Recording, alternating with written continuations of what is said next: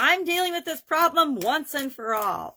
Are you supersizing your business once and for all? Our idiom, our expression, Sharon Hornells from here with Supersize Your Business for today is once and for all. Now, I got to thinking about this expression. It's been around since the 1300s. It's got tons of references in different languages, appeared in English in about 1814, and even Dickens used it in Great Expectations in 1861. So, and then since then it's been used a ton of times. Now, it means, of course, finally and completely to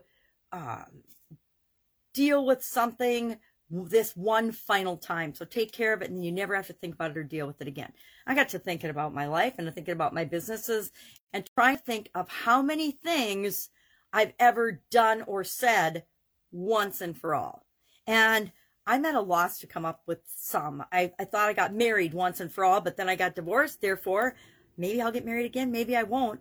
But I don't want to ever get divorced again. Never wanted to get divorced in the first place. So to me, marriage was a once and for all, but I don't know that that's it. A finally and completely for all time. I think that life is crazy and changing all the time. So it's really difficult for us to predict if something is going to be once and for all. Now, I will say, I think we can commit to the things that we believe in, our choices, our lines in the sand, and determine those once and for all. And we have core values that we hold near and dear to our heart, each and every one of us. They're slightly different for us, but we usually develop those when we're young, and we stand by them for the entirety of our life. I'll give you a couple of examples. I believe in continuous improvement, lifelong learning, and growth. I've believed in that since I was a little kid. I've always been curious and wanted to know more and wanted to learn more and find ways to use that knowledge. I don't foresee, unless I have a brain injury or have a sudden cardiac arrest and die, that I will stop wanting to always be learning and growing and continually improving and being a better version of myself. So that would be a personal example. But there's almost everything changes, right? Things change all the time. Our environment changes all the time. Our lives change all the time if we choose to have them change. We can also choose to keep them the same. Maybe consistency and things like that are a core value of yours. So this led me down a trail, researching this particular idiom and expression, led me down a trail of ethics and basically decision-making and choices.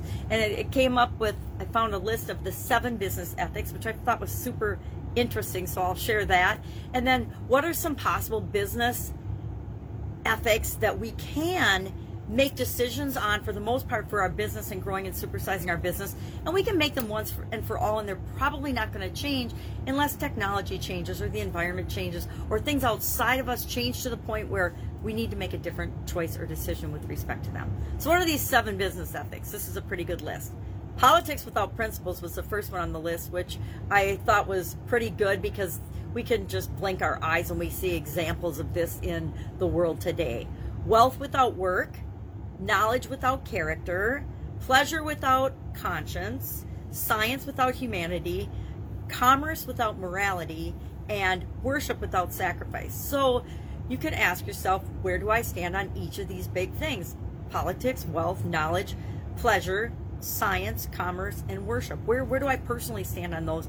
And you draw your line in the sand, and chances are those are attached to your core values, and you're probably not going to change. If you believe that wealth without work is bad, that we need to work to create wealth and to create the things that we have in our life, that's probably going to be something, and you have the same work ethic throughout your entire life. It's a choice. It's a decision that we make. So what type of business decisions do I contend we can make that we can carry through all our businesses? And I've looked back on all the different businesses I've been involved in, and there have been many, dozens and dozens.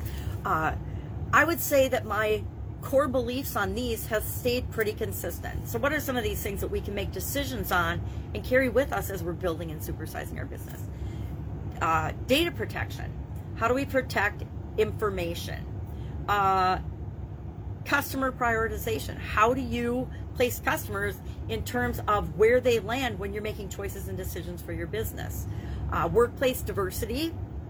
My opinion on workplace diversity has not ever changed from the time I was in high school to college to all of the jobs in corporate America I've been through, plus my own businesses.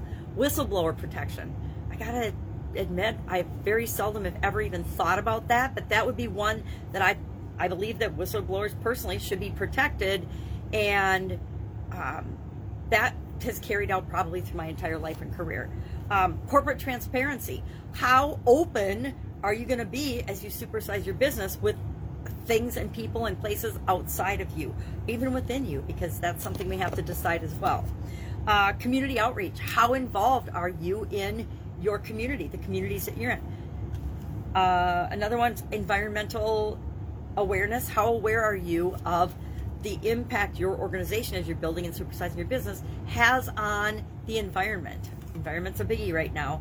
And then employee compensation is one that we have a core value and philosophy on, and we decide that and we carry that through as we build and grow and supersize our business. I'm sure there's more. That was just a quick list that I came up with.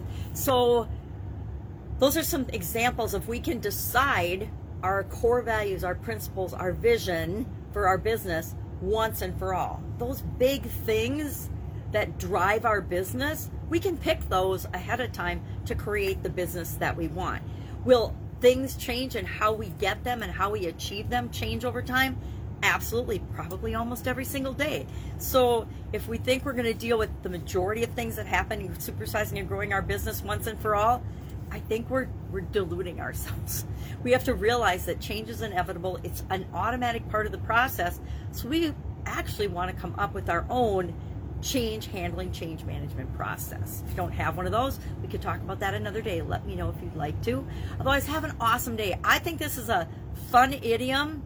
I don't know that I've used it very much, but I certainly understand it. You know, wouldn't it be nice if we could clean our houses once and for all, if we could brush our teeth and it lasted forever? But the nature of life and humanity doesn't really support that. So we need to do what really exists and interact with the world as it is, not as we fantasize or wish it might be. All right, any questions, hit me up. Share in the comments below your experience with once and for all.